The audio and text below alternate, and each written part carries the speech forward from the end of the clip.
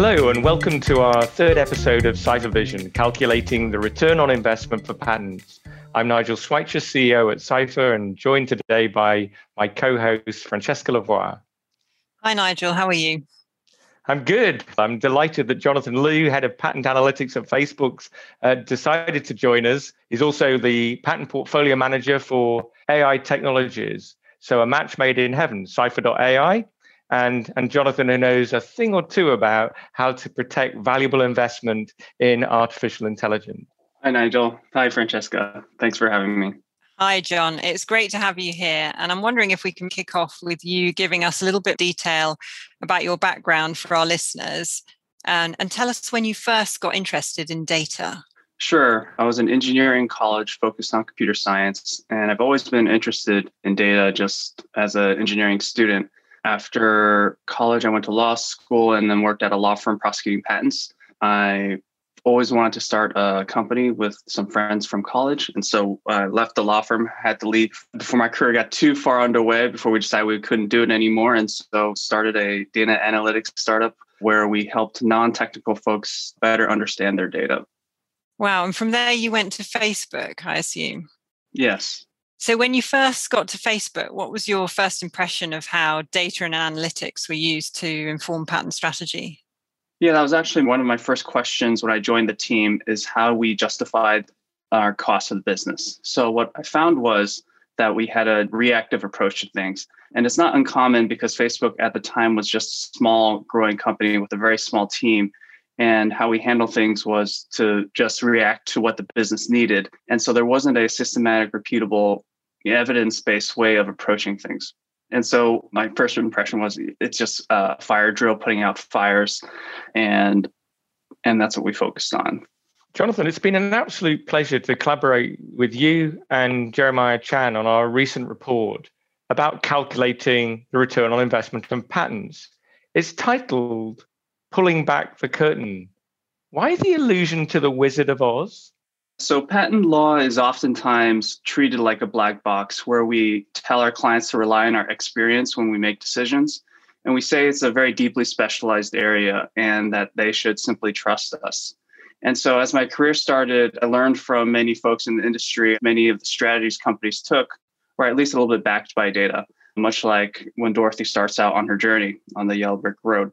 But as I worked more deeply in those areas and I started to pull back the curtain, I found that most strategies were driven by anecdotes or personal experiences from leaders, kind of one-off situations. And it wasn't exactly a holistic approach of what I thought was a rapidly changing business environment. I think personal experiences are important. I do think they should always be checked with data that's available. And that's why I wanted to work on leveraging all the available data out there to make more informed decisions for our team. And John, thinking about return on investment, it's such a foundational metric for so many parts of the business. When you're thinking about the relationship between the investment that you're putting in and the benefit that you derive from that investment, it's kind of hard to imagine an area of the business that wouldn't have to demonstrate their return on investment to compete for the rare resources that you've got within a business. So why do you think investments in patents hasn't had the same amount of scrutiny? I think eventually it will reach a higher level of scrutiny depending on the stage of your business.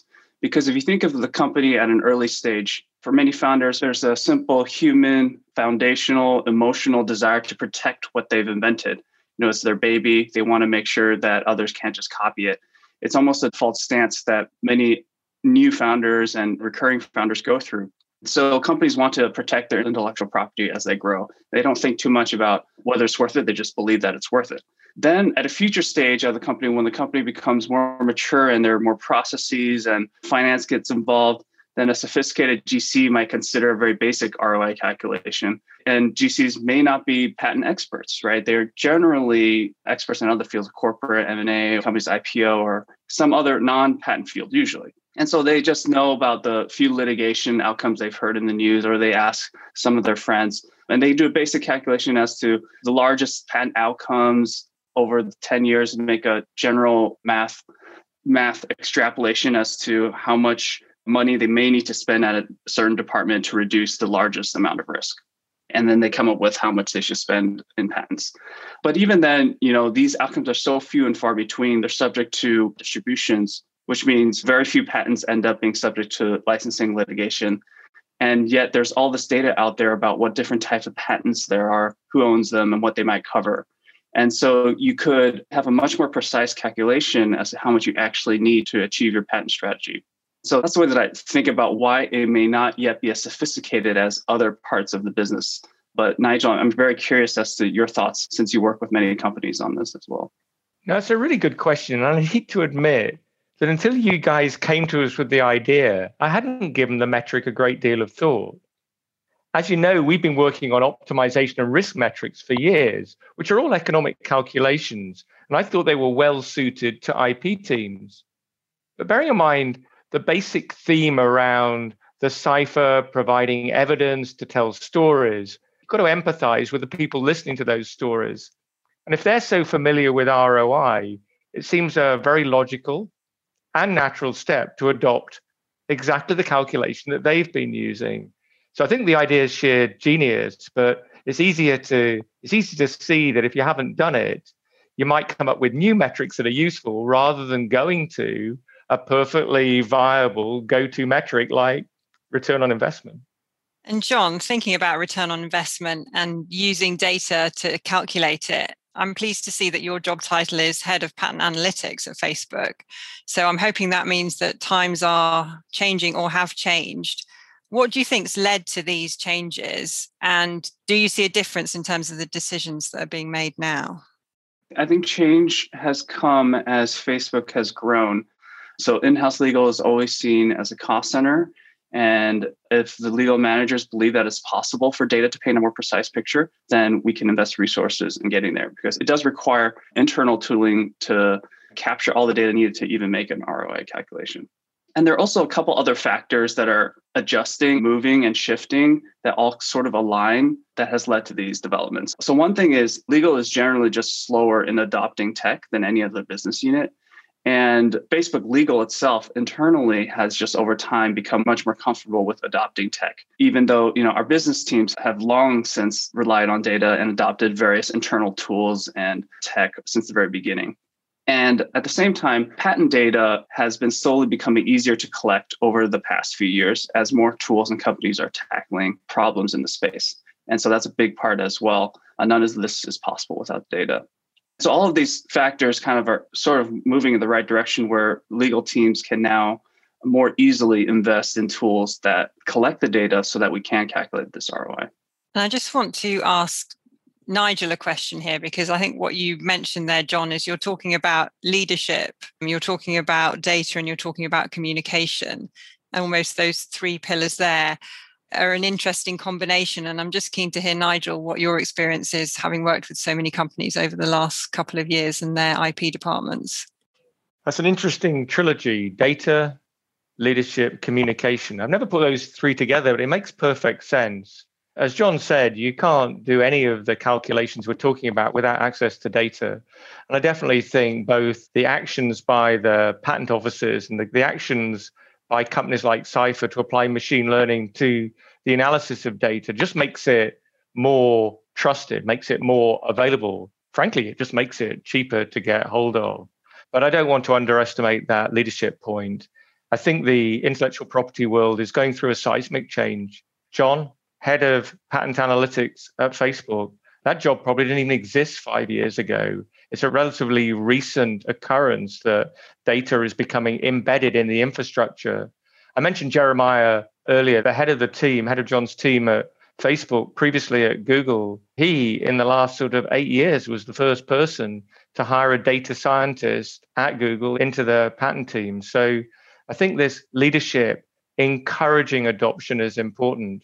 And as for communication, I think that pretty much all of the podcast series we've done so far, so important that the intellectual property teams, the patent teams, don't value isolation, don't regard that silo mentality to have any benefit to them. If they want budget, if they want to be respected, if they want not to be regarded as a cost center, then that communication layer is, I believe, vital. Thank you, Nigel. I guess thinking about that data and that communication, let's return to some of the details around return on investment and calculating that. Let's start with the investment part. That seems pretty straightforward to figure out. How much does an organization spend on its patent portfolio? But what would you say, John, are the issues or complications that you think people listening to this podcast should be aware of? You're right. Knowing how much you spend on your patent portfolio is a simple number, but knowing one level deeper would be extremely helpful to set up your company so that you can act on the ROI information. Yeah, so the key thing to know is the investment, where you're spending your money. So one number you just need to know is what is your patent budget for the year, how much you're spending. And that should include all of the patent filings, prosecution, acquisitions, and licenses. And ideally, if you are able to, also just know in which tech areas you're filing your patents. And that's really what you need to measure investment. Are you spending money on other internal tools like patent IP management systems or maintenance fees? So all of these different vectors for spending money, you have to first be able to measure a comprehensive view of your investment before actually calculating the ROI. And a big metric that lots of folks are wondering is how much does it cost for us to get a case that we can use against our patent threats? And knowing how much that is would indicate whether you're investing in the right areas in prosecution. Is it cheaper to get it through prosecution or through acquisitions or through licenses, that type of thing?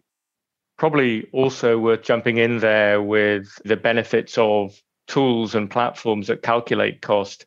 I know invoicing systems in patent teams that have been around for 10 years or more can find it really hard to track the overall investment. Remember, on the investment side of the equation, you're looking for the aggregate cost of how much did you spend building up the portfolio. And your 2021 portfolio is the rolled up cost of building your portfolio over a number of years. But let's just assume that's the easier part of the calculation. What about the benefit? How do you go about calculating the return element of the equation? Yeah, the benefit is more complicated. And the benefit depends on the type of strategy that your company adopts. If you have an offensively based strategy, which means your goal is to acquire patents or file for patents and then find companies that infringe and you extract licensing or damages from them, that's quite simple if that's your strategy. Most growing operating companies these days take on a defensive patent strategy, which means they file patents in case they get sued by others. So they file patents so they're ready for counter assertion, or they file patents to have a deterrence effect so that others just won't sue them. And their whole goal is to maintain a patent portfolio so that their business can freely operate or freely act on their business goals, right? They're not going to go and offensively sue somebody. The benefit of having a portfolio would be that it actually increases the valuation of your company, in addition to the normal defensive benefits that I mentioned about deterrence and counter-assertion readiness. What I really like, John, about the way you frame that is that it acts as a forcing function to articulate both your strategy, which isn't the same for every company. ROI is going to be different depending on what your strategy is.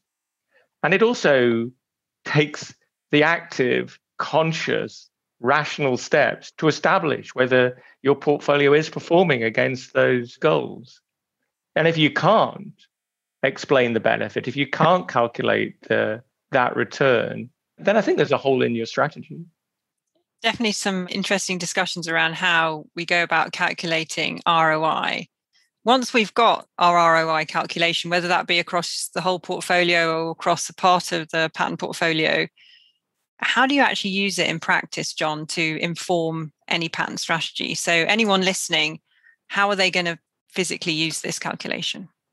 Right. So there's some high-level things you can do and more granular level things that you can do. So one thing you can do is use it to speak with the business, with finance or with executives to say, oh, this is actually how we calculated a return on investment on the budget you gave me last year.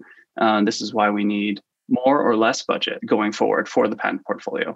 That's kind of at the high level. At the lower levels, on the patent team side, the patent team can actually look at lower level ROIs. For example, the ROI in a certain tech area may be higher than other tech areas, and they can reallocate their patent filings to more optimally get a higher ROI by shifting filing allocations to different tech areas.